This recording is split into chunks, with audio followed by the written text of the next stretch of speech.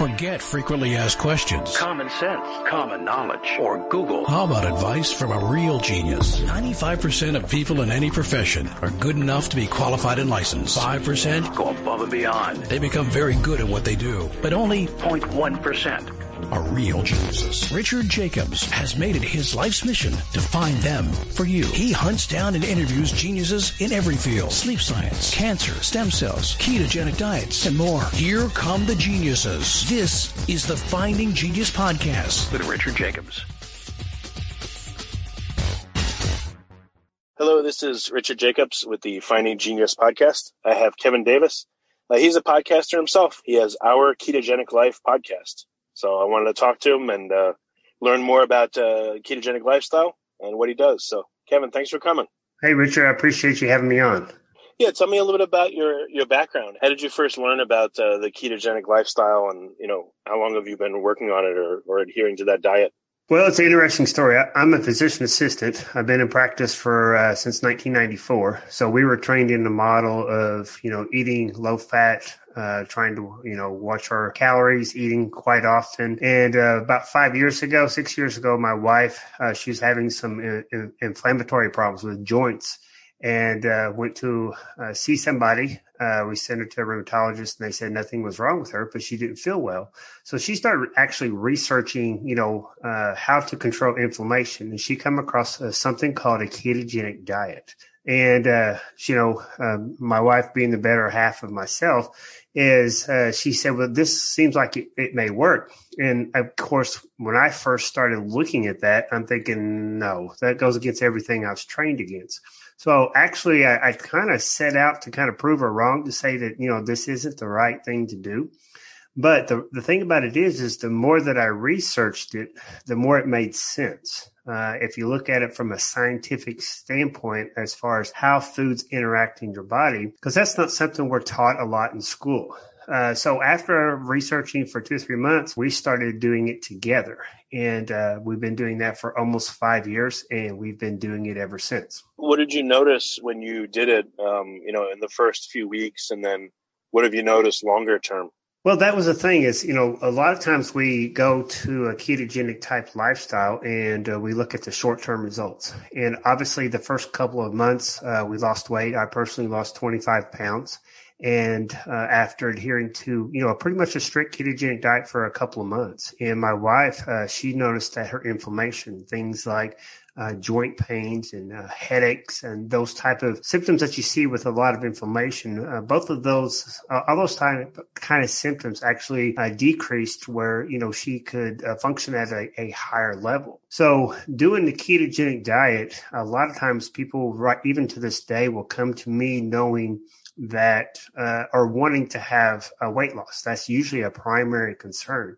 But over the last 5 years, because I continue to study this is not something I just looked at for 3 or 4 months and did it and then not looked back. I've studied more on this probably than I have a lot of things in my career.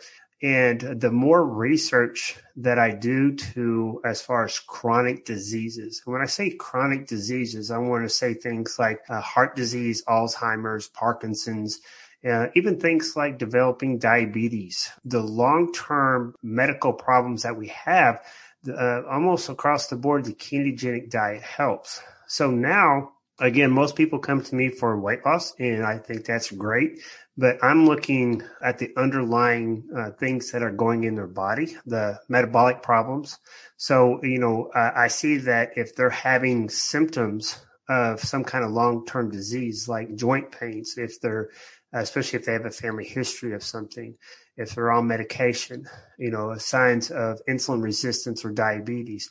I know that by putting them on a ketogenic diet, I'm going to help reverse some of these things that are going on. And ultimately, that's my goal, is to increase not only their health span, but also our health span.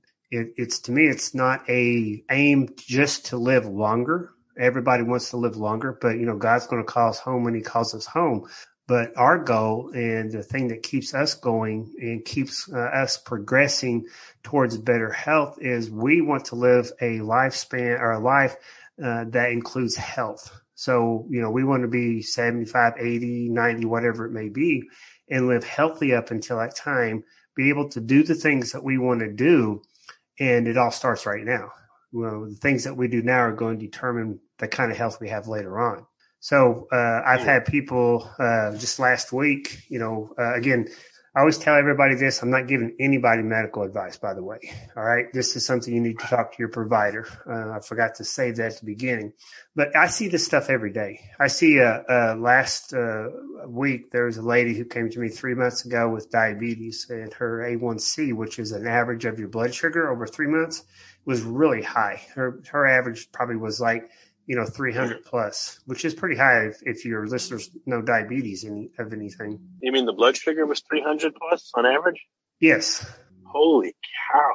So, and that's like an A1C of like 12 or 13. I can't remember exactly what her number was. And she was here in my clinic a couple of weeks ago, and with the diet and one medication, her A1C came down to like 5.8.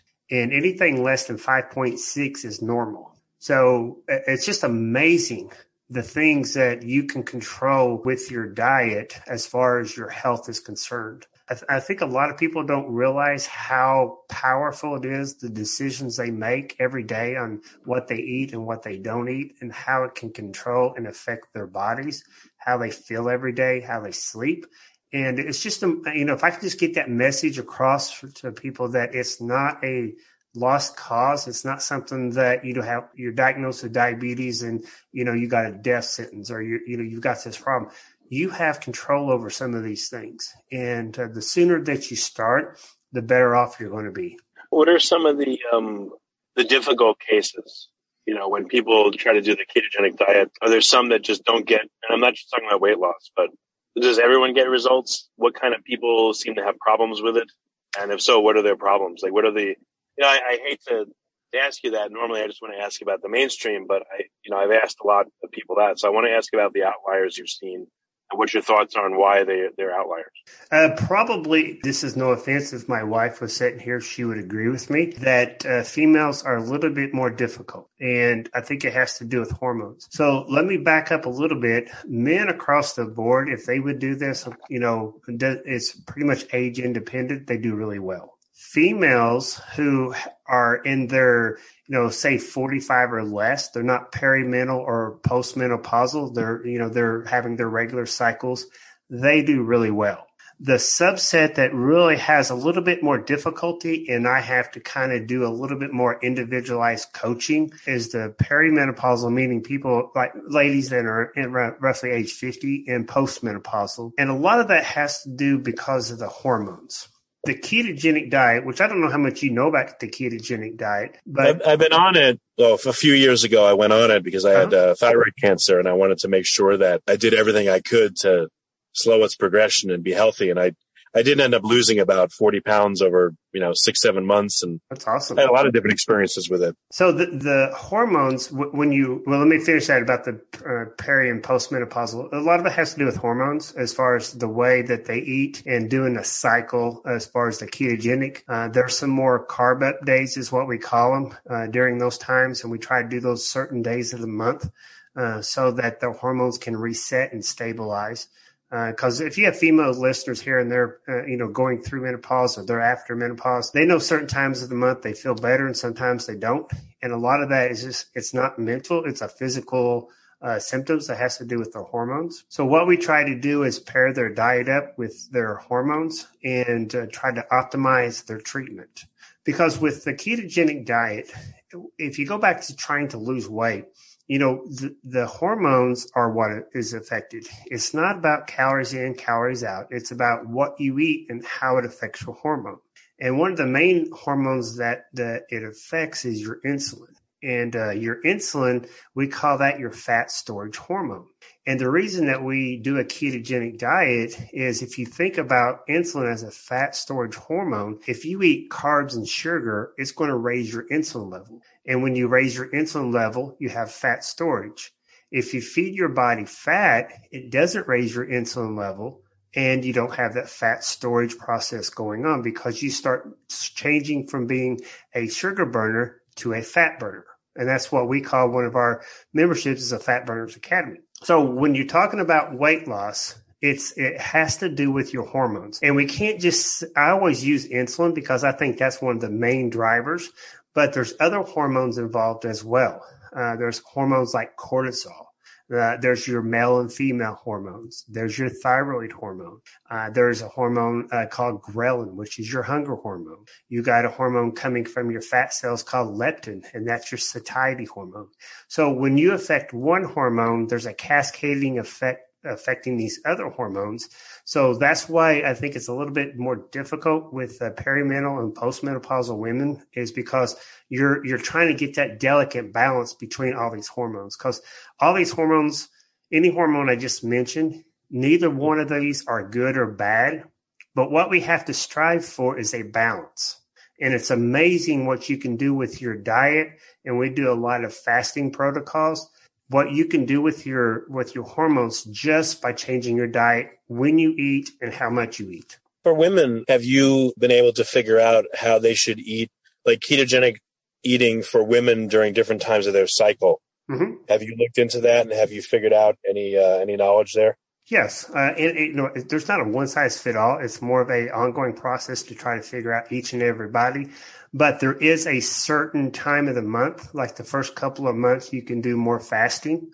You can do more lower carb. The second part of their month, then, and we're talking about like 14 days after they've had their start of their period, you need to do more carb up days and less fasting. What does that mean, carb updates? Like on a ketogenic diet, we recommend around 20 carbs per day. 5, maybe 10 or less % of your total calories come from carbs. So on those days that we say carb up, then we're eating things like a sweet potato or something like that. Some good carbs. We're not out eating cookies and candies and things like that. But we'll go up to 100 carbs on somebody. And that helps reset their hormones. So that, the thing that I try to do all the time with anybody that I work with, and we call our site is called Our Ketogenic Life, because we want a lifestyle that people can do this for years to come. If we need to do carb up days to help people get to the results that they want and continue to progress towards better health, then that's where we work with them at. I have some people who I say eat 20 carbs and they just eat 20 carbs. They don't stray from it. But a lot of people, it's hard sometimes. And if you're talking about hormones, which you're talking about a woman's physiology, then it's not just about willpower. You have to address those issues so that someone can continue doing this kind of lifestyle, because what we talked about earlier, the long-term benefits of doing a ketogenic lifestyle, the more research that's being done, and I read this on a regular basis, it's just amazing long-term how the benefits that you can get from it. So if we can get somebody started on a ketogenic diet, get results, and teach them how to continue doing a ketogenic diet so it can fit their lifestyle, then, everybody's a winner. Yeah, that makes total sense. Long-term, do things seem to settle in for your listeners? So, for the people that go on this program and they just get used to it, that's how they eat, and they're totally fine? Or do they still experience like problems occasionally? Like what happens long-term? Well, I don't know. I always use this as an example of, and everybody probably knows somebody who smoked and they've quit 10 years, but they still crave a cigarette every now and then. And again, that has to do with some serotonin and dopamine in your brain. You start thinking about it, it gets released. So an example from our life personally, when someone goes from a standard American diet to a ketogenic diet, a lot of times there's some cravings that people have. And probably for the first year, my wife and I, we created things and kept them in our freezers called fat bombs. And if you don't know what a fat bomb is, you can look online and just type in fat bomb. But it's pretty much something just made of fat. And it has like some sugar substitutes and some dark chocolate or something like that.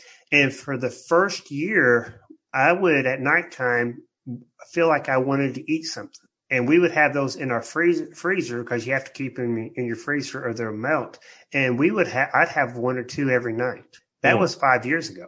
After about a year, and I didn't realize this, I didn't plan it, but after a year or so, we got to the point where I can't remember the last time we made one because it becomes just like any kind of other lifestyle. It gets ingrained. This is who I am. If you like this podcast, please click the link in the description to subscribe and review us on iTunes. This is what I do. And I'm not the old person that I used to be. So if people can be helped, especially in a community setting, if they're surrounding themselves with people who are like-minded, and they do this for 6 to 8 months, I find that they can continue doing it. If they try to do it just short term and just kind of like jump into it without, having some kind of support system, it's a little bit harder. You can do it, but it's a little bit harder to do it that way. But most people who will work with us, especially in our, that we've had in our clinic that have done it, they are continuing to do it to this day. Yeah, I noticed when I first started, I would be like ravenous, and I could eat crazy amounts of stuff and still be hungry like 20 minutes later. And then that calmed down, but it took probably like a month or so. If you feed yourself, and it goes back to your hormones, if you're eating enough fat, and I don't know exactly what you were eating, but if you're eating enough fat, it actually suppresses ghrelin, which is your hunger hormone, and you're not as hungry. And I was having a lot of protein. I mean, I was having fat, but I was also having like probably more protein than I should have. But I remember one night I had like 6 scrambled eggs, like plain tomato soup, and like bacon, and I don't know whatever it was. And I like 20 minutes later, I was hungry again. I was like, man, what's it going to take? One thing I thought about, people are encouraged to have a lot more fat and proteins and, very little sugar and things like that on the ketogenic diet and carbs. But how do people like unintentionally sabotage themselves? Like, you could easily, I think, fool yourself if you're having a lot of fat, but you also have some sugar with it. Could that have a negative effect? Oh, or definitely. Yes, you're having a lot of fat, but even a little amount of sugar, could that turn the fat to fat instead of, making it be stored instead of being used for energy? Well, you eat because your body needs energy. And the easiest way, and the way your body's been trained probably since, everybody was little, is to burn sugar as energy. And when you are burning sugar as energy, it goes back to your insulin level. And when you take in some food and you have some sugar in it, then your body is going to use that for energy. If you also eat fat with that, then your body's going to, you have to think about like 300 years ago. We didn't have grocery stores and restaurants in every corner. Sometimes people would, have a feast and then they may go 2 or 3 days without eating.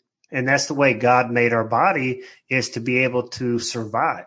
The problem that we have is when you eat sugar and you eat fat together, that's a deadly combination, because your body uses that sugar for energy that you need right then. And it's going to say, hey, we need to store this fat in our liver as fat just in case we need it. Now, if we lived 300 years ago, that was great, because you may go a couple of days without eating. You break down that fat that's in your liver for energy, which we call ketones, and then you're able to continue to live. The problem that we have now is we eat sugar, we eat fat, and we don't miss the next day's meal. We do the same thing, and it keeps adding to your fat content in your body, either in your fat cells or your liver, your muscles, or somewhere through, wherever it needs to go. So actually doing both of those, eating sugar and fat, and if you look at the combination of food that we have in America, most of those will have both of those in there. And that's actually probably the worst thing you could do. You mentioned eating a lot of protein. Eating protein is important as you grow older, because you need to keep your muscle mass. But when you're eating a lot of protein, that's more like an Atkins diet that was, several years ago. And the thing with Atkins diet, and why I like the ketogenic diet better, is because when you're doing an Atkins diet, if you're eating excess protein, your body doesn't need it for energy, and it'll store it, because everything gets broken down to sugar in your body. It'll store that excess sugar as fat. Let's say I'm on a ketogenic plan and I choose like 30 carbs a day. When should I have those carbs? Should I have them before meals, after meals, with the meals? When do you guess that they would be the least impactful? I've got to have some. I don't have iron will. So when should I have them? Day or night? Again, before or after, during meals? When will they be least impactful to me? I think eating them in the evening time is the best time. And there's a couple different reasons for that. Most of the time during the daytime, if you could just eat like the protein and the fat and then the carbs, if you're eating those at nighttime, it'll help with your sleep cycle. Now, I have some people, and I've done it myself, to where I've actually progressed to a carnivore diet for a short amount of time, and I'm able to function as well. But if you're going to pick a time, I think the best time to eat those carbs is in your evening meal, like at dinner time. And ideally, we always try to get people to stop eating by 8 o'clock. The earlier that you stop eating, the better. But again, let's go back to your lifestyle. If I tell you to quit eating at 4 o'clock and then you're supposed to go out with your friends or your family or, have a family function dinner or, at night at 6 or 7 o'clock, it just doesn't work. At least try to do the carbs before 8 o'clock, at least 3 hours before you go to bed. And the earlier that you do them in the evening time, the better. Okay. Gotcha. Yeah. I've had meals where, there was a lot of fat in it and I was just satisfied for, 5-6 hours. And then sometimes, it's kind of a fine line. I'd have some with a lot of fat and I'm like, oh God, I'm so full. And then, but you still get hungry pretty quickly, it's weird. Yeah. Any other refinements that you found that make it a lot more effective? I think that the thing that we try to do is get people to get started on the right kinds of foods. So you have to get the right kinds of foods. You have to kind of go through with that draw, go through the keto flu, learn how to treat that with fluids and, with electrolytes and things like that. And then within a couple of weeks, most people that we kind of coach through this are doing really well, and they're able to start adding fasting to it. And really, when you start adding fasting and you've got your hormones controlled to where you can go and not eat, for an extended amount of time, and, you don't have to do like what I do. I do like a couple 24-hour fasts every week, but I've been doing it for 5 years. I don't start people on that. We start with we call it 12-12 or 16-8 fast, where they're fasting for 12 or 16 hours and eating for 12 or 8 hours, depending on how they're doing. And you just start learning to listen to your body. The thing that we tell everybody on our plan is if you are hungry, you are doing this wrong. This is something you should not be hungry on. This is something that you should be able to function on a regular basis and not feel hungry or deprived. And a lot of times what happens is after a couple, 2 or 3 weeks, people start missing meals because they're just not hungry. They're listening to their body. They're used to eating, say at 11 or 12 o'clock, and they are not hungry, and they'll go to 3 o'clock. And then a couple weeks later, they'll go a couple of days a week going to 6 o'clock. And then all of a sudden, they're fasting, not having any problems. I'm very active. I fast, like I said, for 24 hours, a couple of days a week, and I function normal, and I work out every day, and I'm still able to do more now than I did 10 years ago. And you're 146, right? Yeah. So if someone's going to fast, even for 12 hours, what should be the last thing they eat that will help the fast? Or if they're going to do 24 or longer, what's the right way to go into a fast versus not? What's the right way to come out versus not? Pretty much when you're going into a fast like that is eating a higher fat meal. Because when you're eating a higher fat meal, you are feeding your body what it needs. So when it doesn't get the food that it needs, it'll start breaking down the fat that, was stored. So eating a high fat meal, for me at this point, when I finish a 24-hour fast, it's not a big deal. Sometimes I'll go, 48 hours, and it's a little bit more. So I have to be careful how I ease back into it. But eating something bland, nothing that's really going to upset your stomach, like you probably wouldn't want to eat a steak, something like that. But eating like some fish, a piece of salmon, something along those lines that's a little bit lighter on your stomach that your body doesn't have to work to digest as much would probably be the best thing to do. And maybe a little bit of vegetables with it. But again, not a whole lot to break the fast. And, a lot of times when people come off a fast, especially one longer than they've ever done, they want to, just scarf down all kinds of food. But if you can kind of plan it to where you have, a piece of fish and maybe a small salad, and know in a couple hours you can eat something else if you're still hungry, then usually that will kind of ease your digestive system back into where it needs to go. Yeah, it makes sense. So what was it like for you when you started doing fast? Like, did it amplify the good feelings you had? Oh, and then yes. I want to ask you about carnivore diet after that. But with fasting, what did it do for you? Yeah, the fasting really, it's kind of like it just takes it up to another level. Again, it goes back to your hormones, the insulin.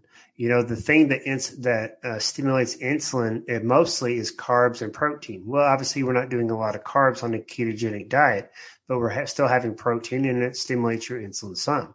And then when you go to a place where you're not eating anything, you're not stimulating insulin at all, then you get the long-term effects. There's something called autophagy. I'm not sure if you've ever heard of that before. But eat. Uh-huh. Well, you consume your cells that should be.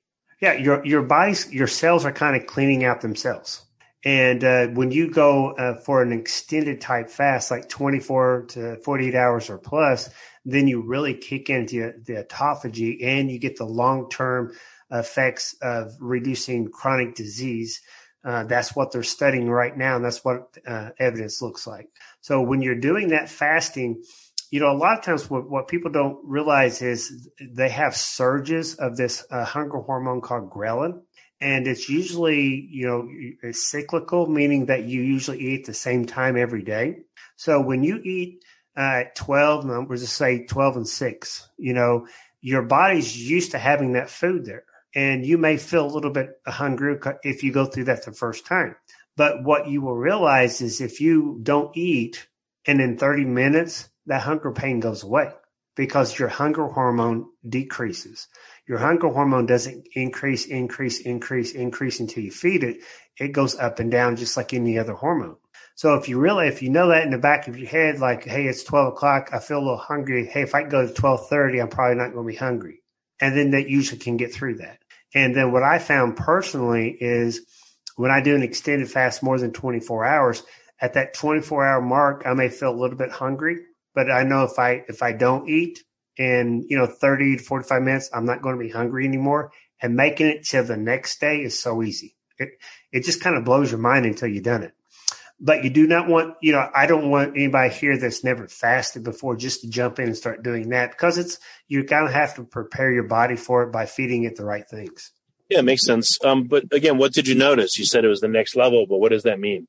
More energy. I slept better as far as like short-term things. I noticed more weight loss, especially not feeling as bloated. So when I'm putting on certain pants or, whatever it may be, I feel less bloated. My workouts, I work out every morning at like 6 a.m. and my workouts got better when I fast. So when I do a 24-hour fast, I work out in the middle of that and my energy level is just where it was or even more than it was before.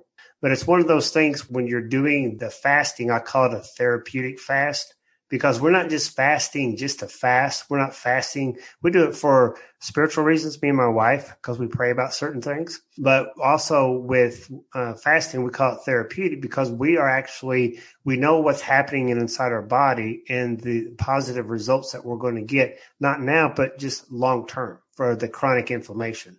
And then what about carnivore diet? What did you do there? How did you do it? And what did you feel from it? A carnivore is fine. Somebody can do a carnivore diet, but they have to know what they're doing to get the carnivore diet. So many people want to do a carnivore diet and just eat like chicken breast and ribeye steak. And that's fine. You can eat those things. But if you're not eating what we call nose to tail, then you're going to miss out on some of the amino acids and certain fats that you need in your body to function. So when we say nose to tail, that means eating organ meat like liver. Liver is probably one of the best things you can eat.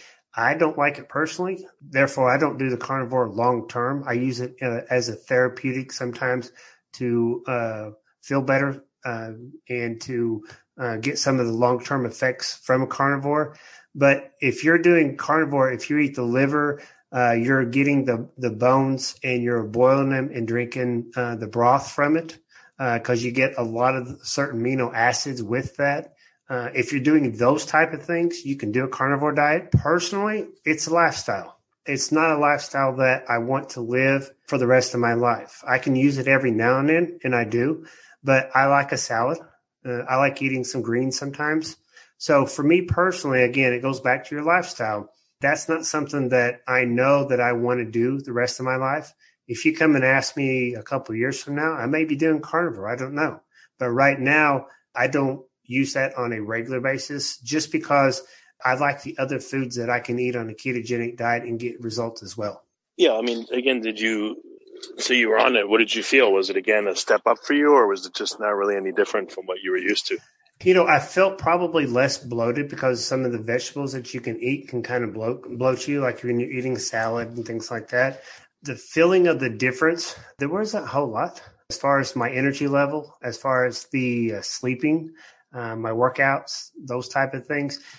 Probably the best thing is when you're doing a carnivore diet, and I use this a lot. We mentioned earlier on my females and perimenopause and postmenopausal.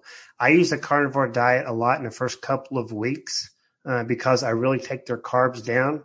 And so I use it more in a therapeutic range or therapeutic targets rather than, just doing carnivore for the rest of my life. Because what I found is most people, don't want to do that the rest of their life.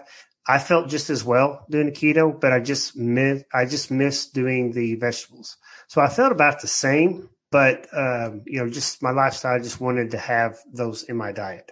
Okay. Well, very good. So what kind of programs do you offer? You mentioned like an academy, for listeners, where can they go, first of all, to find your podcast? And then what kind of programs do you have going? Our podcast is called Our Ketogenic Life, and it's the same thing as our website and our Facebook. It's OUR Ketogenic Life, Our Ketogenic Life. And we have a program now, and it's called a 10pounddown.com. It's a challenge that we have.